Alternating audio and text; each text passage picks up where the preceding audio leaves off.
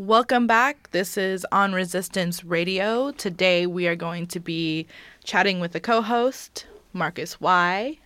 Yes. Greetings. It's good to be back in the studio, and I hope everyone's doing well. Today we will do a topic on words and questioning and answering, and I think we're going to name this series The Language. I'm trying to come up with a good name for it. But essentially, we're kind of just going to pull back on how we've begun to use language and how language constructs our reality and our behaviors, and how could we use language as a better tool, because words are tools to get a job done, and each word works differently to get a different type of job done. So we want to use words in the best ability to have the most constructive result. Also, both language as tool and as a tool that can be utilized by many people and many forces and many institutions, and how even if we don't use certain languages, how we have to kind of look at the understanding of how institutions and the state uses language. And even if we don't adopt the values of the state, how do we look at how the state uses language to entrap and to harm? And what does that mean for us to kind of work through that? Definitely. And part of our untrapping of ourselves is definitely the way that the mind works and how we associate ourselves with the words that are being used by the state or by anyone with a form of or illusion of authority. So I brought this up not too long ago about how when we're younger, we're constantly being told to repeat certain words as we don't know them, and we're just, say this or repeat this or say this word, and we say all types of words that are funny. We say cuss words, we say all these words that we don't have any understanding of. And I feel like we're somewhat in that similar state as we go around picking up words that we don't really know the meaning of them. And we do that, we end up creating reality that isn't our narrative, that we didn't create. So it's really important to kind of see how the state and how other people of authority are using words against ourselves and how those words create a picture. So if you don't really completely re-examine the word and redefine the word, you're allowing someone else to paint the picture of the reality of that word. And if they're using that word with you in that construct, you're kind of in their reality of what they believe that word is. And the best way to separate ourselves from being in these types of grammar, and grammar is like, comes from the word glamour, and glamour is like a form of illusion, like a magic trick, grammar. So in spelling, like the word spelling is to put a spell. So it's like, how are we, the best way to navigate through the spelling is to question the words in themselves and how they are being used and the people who are using those words. We did a show in the past on language. It was called Can't Say, Pussy, a show on language. And kind of just starting at the level of how much pushback there is when you spell words differently or you use words that aren't categorized by the official dictionaries. There's pushback for us using words differently. But one of the things that I think I've learned in the course of talking about this logic of reimagining words and language, but also the tactic of using words differently, is the ownership that comes with certain words that ties you to certain words. Mm-hmm. So like even words like, and this is something I think you can kind of be fluid with. Like I'll try to like not use my a lot, but sometimes I still do, Mm-hmm. But we've talked about this before, like my mom or my dad versus the mom or the dad, and kind of just talking a little more about like what goes into that shift and how words are tied to ownership. Definitely, yeah. It is really interesting, and I feel like that is the premise of our downfall, of our like mass amount of oppression individually and collectively, is the illusion between ownership and us just being here using things. Like I feel like that's kind of the difference between when we look outside and we see just animals and like squirrels and birds just doing their thing and not like paying rent to the tree gods and stuff like that and just like eating the things as they go.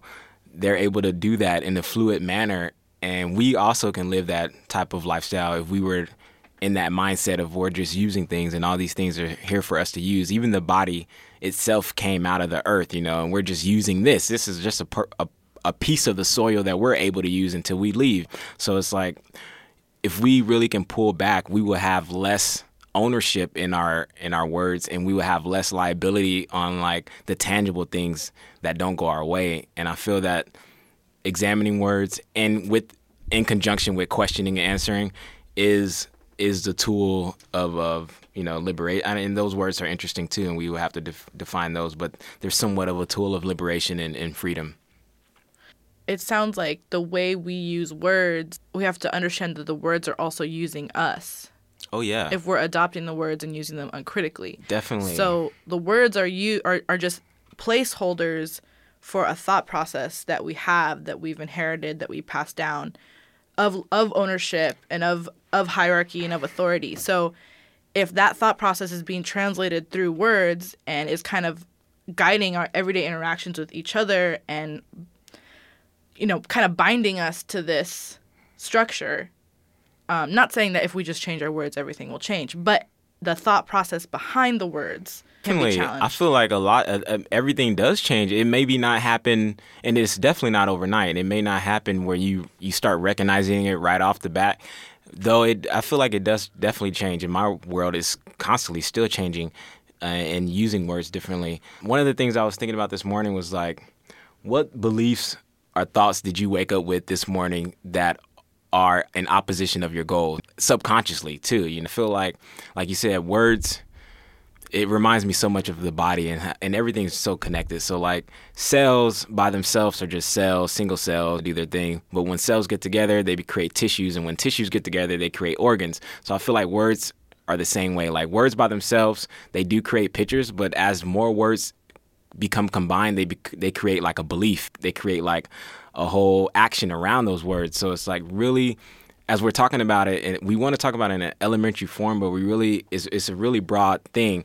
And the more we're able to examine the words, the more we're able to see what type of beliefs that we're holding, even subconsciously. Because as I said before, if we're not defining the words, we're allowing another definition to take part in how we picture our lives and how we paint our lives.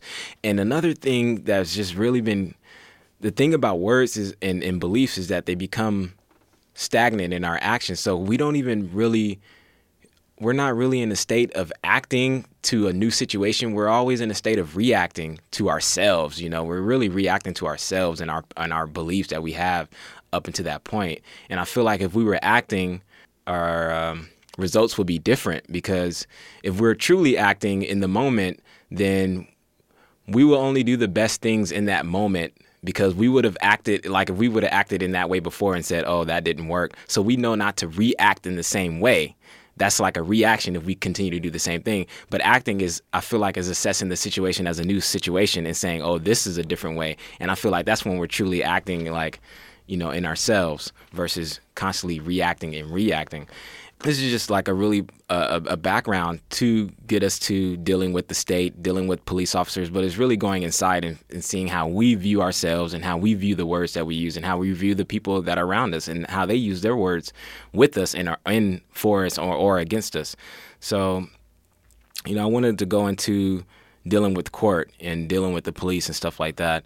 And part of it, personally, I had a situation to where a few years ago, 2014, I had 2 counts of disarming a peace officer and 2 counts of resisting arrest. Now, people can say whatever they feel about it, whether that happened or not happened. But the truth of the matter is, like, whenever there's a controversy, you just want to find forgiveness and remedy in the situation if you can provide such a thing. If you can, keyword, if you can. Though you want to question where and how the forgiveness could be brought. So I had this case, and I went to court, and anyone who's dealt with court, they know it's like a rigmarole of like constantly going and talking to lawyers, and So I came across some information that was really resonating with me, and a lot of people might think it's somewhat like a common law or sovereignty and something like that.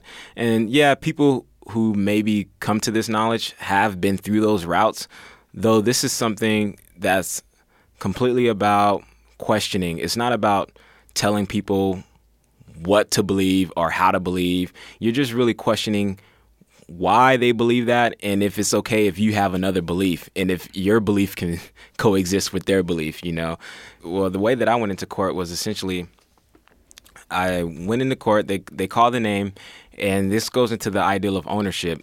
How could we really own a name? Like, how could we really own what is a name? Like, where we can start there. What is a name? A name is a bunch of letters that create a sound. So a name is a sound. How do we own a sound? Like, if sound came with the universe, how do we own it? You know, and it's like sounds are just like these other natural things, power, electricity, water. They're all the same type of resource. So how do we own these things? But we constantly try to own these things. We constantly make attempts to own these things. So if name is a sound, how would I own it? And how do I know if someone else is not using that same sound? So do I own something if someone else could use it? Or do I own something if someone else created it?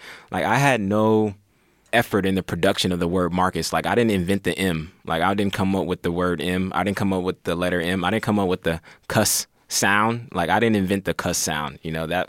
So how did I create, you know, how am I a part owner of this name? The only way that we can allegedly own something is if we claim it, you know, and that's the controversy is in the claiming, because anytime someone claims something, the burden of proof is on them. So the whole process of the series is to question the burden of proof, and do not put the burden of proof onto yourself. Put the burden of proof onto the person who's making the claim. So it's best to stray away from claims and just to ask questions.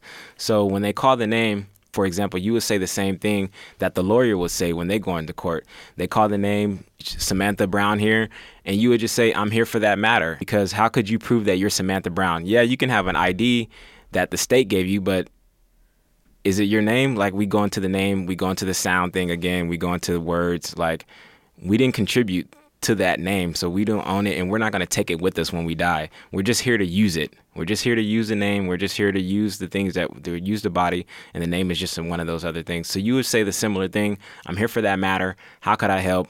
You know, that's the intent of the situation. Part of this too is having somewhat of an open heart, knowing that you're going in to truly help.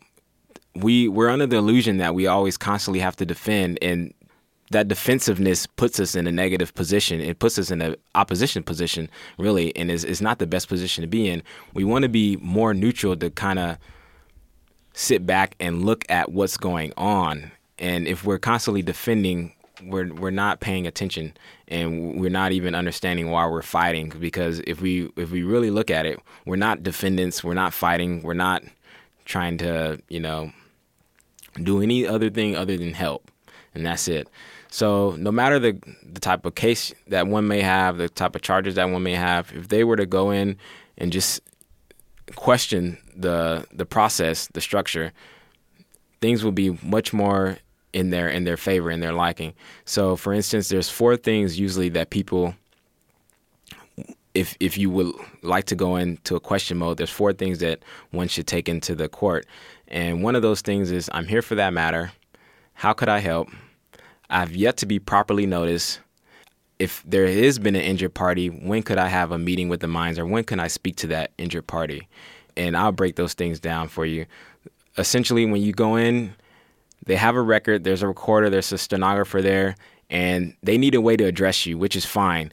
And even if they address you by the name, that's fine too, because we don't want to get hung up on the details. It doesn't even matter what they call you, you know, it really doesn't. The only thing that really matters is bringing the controversy to settlement, to remedy.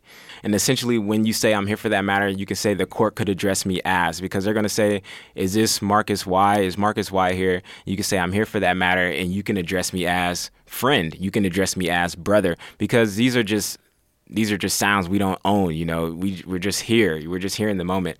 And the second part is that to find the one.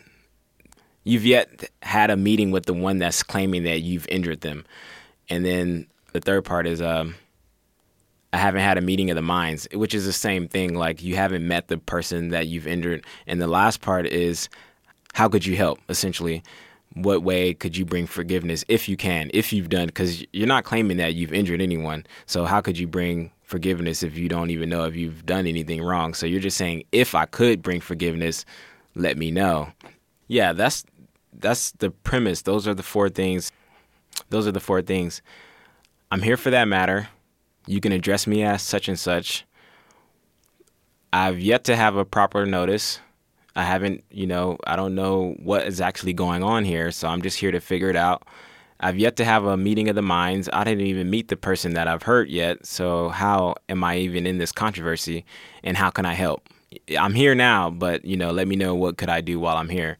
And those are the 4 things that you want to carry as far as intentions of why going into the court, and those are the things that you want to focus your questions around when you are into court, because they might say, well, aren't you Marcus Y? And you can say, well, how could one, well, Judge, if one is, how would you identify yourself as Marcus Y if you own that name, or how would you prove that you did own a name? Put the burden of proof back onto them.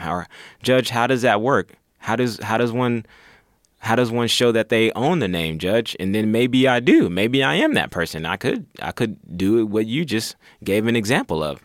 But until they give you an example of how you can claim a name or the way to prove that you are this person, just say you can address me as such and such. Though I want to step back and just say, like the quote, the devil's in the details. So we don't want to get caught up in the details. The name is just part of the details.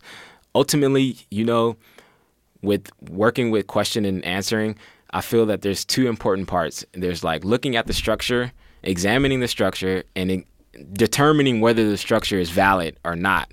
Once you determine the structure is valid or not, leave it alone. If it's valid, then go into the details. If it's invalid, do not go into the details, because we will only get lost spinning ourselves into those details of what's going on and what's not going on. And we're trying to find like a logical sense of reasoning in an illogical fallacy, that's, that's not serving our purpose at all.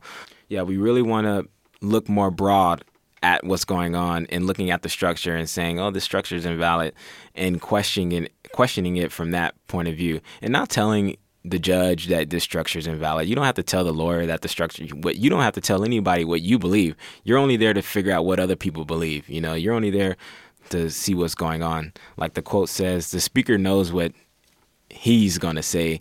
It's up to him to listen, because he doesn't know what the other person's going to say. So it's like when we go into court, our biggest tool is to listen, because we want to base our questions off of the last thing that's was said in court. I really do want to push the point on what type of beliefs do we carry subconsciously that are outside of our goals, or outside of to serve us in a negative way. And I feel like that's the road to really opening up to this type of mindset, this type of reasoning, and this type of consciousness. Because essentially, what can we really prove? I've yet to really prove anything other than nothing, really. I can't even prove that I'm on this microphone right now. How could I prove that? Like, you'll be listening to it somewhere else. Who knows how this recording even happened? So it's really I feel like we can stay in like a mindset of the Garden of Eden, or we can stay in the mindset of heaven, or whatever that is to the individual, if we are not making if we refrain from making statements, if we refrain from making claims, and if we refrain from telling other people what to do as if we know what's best, I feel that we will remain in what could be a peace state, or what, will be a peace state. I don't know if we're there yet. Definitely not collectively. I'm still working on it individually, though. I feel that we will see that type of energy manifest if we're able to step back and just be like, I really don't know much, but I'm willing to hear your opinion on certain things, and I'm willing to share my opinion on that. And this is what's worked best for me up to thus far, And I feel that we really want to streamline, like, what are the most constructive ways of dealing with certain things? Because I feel that our purpose to commune is to figure out what's the best thing in that moment. What's the best thing for everyone within this moment? It's not to completely agree on. I think we can be in disagreement and still have constructive ways of problem solving. I feel like we can still disagree and agree on ways of problem solving that's constructive. So I feel that when we really internalize, like, what are the ways of problem solving, what are the ways of getting things done, I feel that we will go to question and answer, and then it's how we question and answer. What is a tool of questioning and answering? Words. Words are the tools. And we are able to create certain type of questions if we redefine the words, So I'm really big onto people making up words. And this is just a tidbit, like the word dictionary, allegedly anything with apostrophe S is a connotation for opinion, and even dictionary in itself is just diction of the word, and phonetically pronunciation of the word is not the etymology, whatever that means, it's not the complete definition of the word. So it's like when we tell children, or when I was told to go look up in the dictionary or look something up, that was probably like some of the most detrimental advice that I've ever gotten. That was probably some of the most painful advice, because if we're in the structure of mistreatment, then all the details of mistreatment are going to be false, So being in a black body, if you look in the dictionary, half of the words in the dictionary are in opposition of the black body, So it's like you're already doing yourself a disservice because you're allowing someone else's opinion of a word to define your reality. And it's very damaging to have that type of, like, why would you want that in your paintbrush? Like, why would you want that in your in your art set when you are projecting your reality and you are participating in the things that you're doing? Why would you want to have someone else's definition of how to participate on you, which is not serving you? So this is just like a pre-show of getting into more details about how dealing with police, how dealing with court, and all things. This is just not, even the word court, court is always happening. Truth is what two or more people agree on. And I feel like maybe we agree on as a collectively, we agree on wrong truths, and we are bonded through wrong truths, maybe collectively, though I feel that we really need to examine the reality and question the reality, because then maybe we will find different types of truths that resonate with us. Yeah, with that type of realization of truth, no weapon, it's true. No weapon could, no weapon formed against you could prosper, will prosper, because you're questioning, why would anyone even have a weapon, towards you? What type of enemy do you even have? Enemy, is that in me? Is that in me? What is an enemy? It's like, do people really have them? Is it in the self? Is it the mind? Like, how do things really work? And I feel that if we're able to redefine our wording and how we participate, not even just court is always happening. Court is anytime people are talking, they're in court, whether they're their own judge, but they're always in court because you're there to share the truth. You're there to be embodiment of your livelihood. So don't get scared about like the walls of a courthouse and like the person with the gun and stuff like that. That's just there as like costume and makeup for the courthouse. But we're always in court. I'm in court in this studio. I want to project the most truth through, to you guys to take in as something to resonate with, to be like, oh, let me examine that. Let me check this out. Let me kind of mold that thought process around in my own mind and see how that works with me. And really, to just wrap it up and kind of touch on like the main points, examine the structure first. And if you feel like the structure is invalid, blow it up, because it's like, do not keep those types of details of that structures in your mind, because it wouldn't be serving you in the best way. And our job is to replace that. And I feel like that happens with the way we define ourselves. That happens with the way that we even, all the things that we do, all our choices that we make, because really the only thing that we have is choice. And we are living in a world of false choice, and we're living in a world of false illusion of choice. So we have to have the choice to not even choose the false stuff, So it's really tough to live in that type of a chaotic falsehood. But examine the structure. The structure is invalid. Question, constantly question. And if you ask the right question, you'll get the right things. And if you ask the wrong question, you'll get the right things. So you really have to know how to question, because you can ask someone a question in a really offensive way. You can ask someone a question in a really derogatory or really, and that's up to that individual, but you know where your intent is when you're asking a question. So what is your intent really? And you can even ask the judge that. If they're asking you a question that you may feel like is going to incriminate you, you can ask them, what is the intent of that question? And if they say something that's, that shows that intent, they're already falsely engaging in that court. They're already doing something false. So there's all types of ways to really dissect this information. I'm just happy if anyone wants to listen to it. To give some background, we've been talking about this for a few years now, I feel like. You've been sharing your research and how you've practiced it, because you have actually practiced this in the courtroom, and the courtroom as you defined it, but also is just one arena in which this can happen. Definitely. In terms of the stage that the state names the court.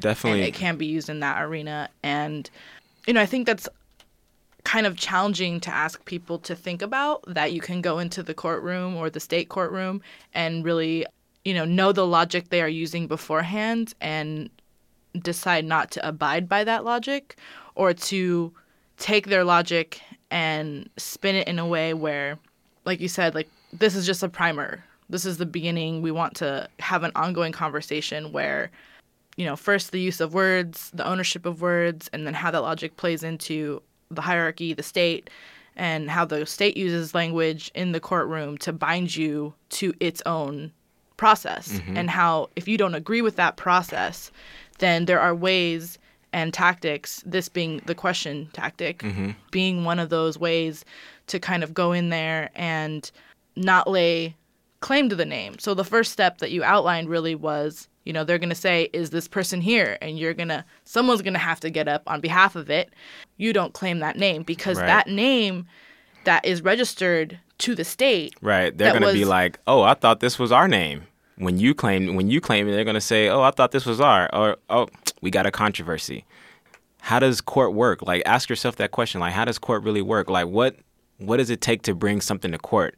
And what I've found is that it takes two people to make a claim, and that makes a controversy. It takes two people to make a claim. So one of the questions while you're in court is, I want to meet the one laying a claim that I've made a claim. Because it takes two people to be in court that's laid a claim that's saying that there's a wrongdoing that's happened. So you want to meet the person laying a claim on you, stating that you laid a claim. That's the meat and potatoes, if you want to say, of the whole point of going in and asking certain things like that. And like I said, it's about intent. Think about everybody in the courtroom as your kid brother or your kid sister, and they believe in the tooth fairy and they want to play tooth fairy. You're not going to tell them that the tooth fairy doesn't exist. You're just going to play along, and you're going to be like, all right, this is what is going on. But you're not going to completely crush this child's dream of like Santa Claus or the tooth fairy, So I feel like it's the same way. You go in there and you're playing with them, but you're not playing, in a way to get along or to go in a direction where is unbeneficial to you. You're playing with them to go in an actual beneficial direction. The state validates itself, legitimizes itself by laying claim to people, by laying claim to people's bodies. And so the court is the vehicle for the court, the police, these agents is a vehicle by which that happens. And rejecting the state as an imposed mediator, because they are saying they are a mediator. Definitely. And that is not true. They Definitely. are a perpetrator. Definitely. They are a party to violence on people's bodies, Definitely. a party to incarceration and violence and the enforcement of law, which was created in America through genocide. So you're really kind of stepping back from that structure and saying, whoa, whoa, whoa, you're calling me to court as a person that has a name that has been incorporated as an entity that belongs to the state through the issuance of a birth certificate, of a driver's license, things that, like as Marcus said, we use. In previous shows we've talked about, like, we don't consent to this structure. If we don't consent to this structure, then we have to recognize the methods the state uses to coerce us to lay claim to the structure that we don't consent to.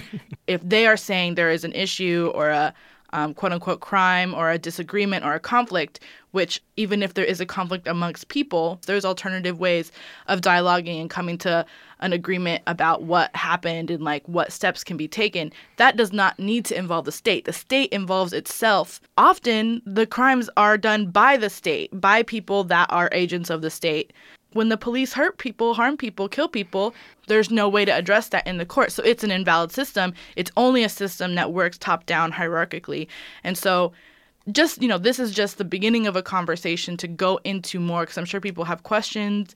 I know when I first heard about this tactic, I had a lot of questions about laying claim to the name and about how the state deals in making people and treating people like property, and how we can undermine and deny that process and reject the representation model that they force you into when you go into court, that you are constantly reminded that you don't have your autonomy, that even if you don't consent, you aren't considered a person or a being, because a person, I guess, would belong to the state, but a being on your own, and so you need representation through a lawyer. And so this is a way of undermining that process of kind of speaking for oneself without claiming the self that the state has assigned you. Right. And the state really didn't assign you a self, really.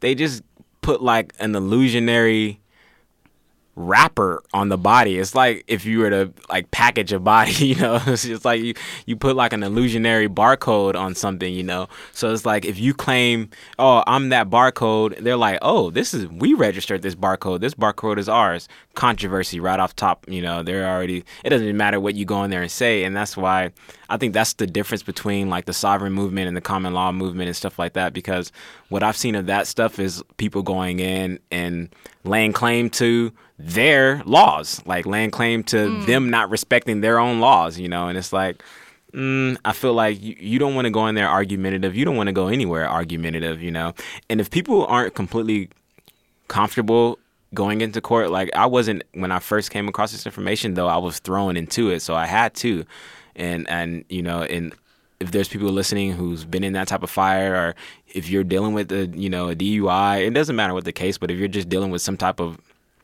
legal trouble, please feel free to reach out to me. I have an email address, iamdaman, iamdaman88@yahoo.com.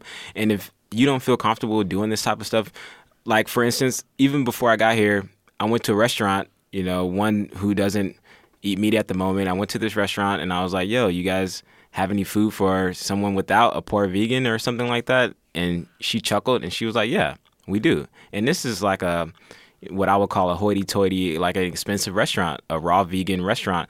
And this has happened to me numerous times where I've just asked people a question and gotten the things that had a really interesting reaction. I would just say that, it had a really interesting reaction versus like when I would typically go about doing things in previous life forms or previous lifetimes.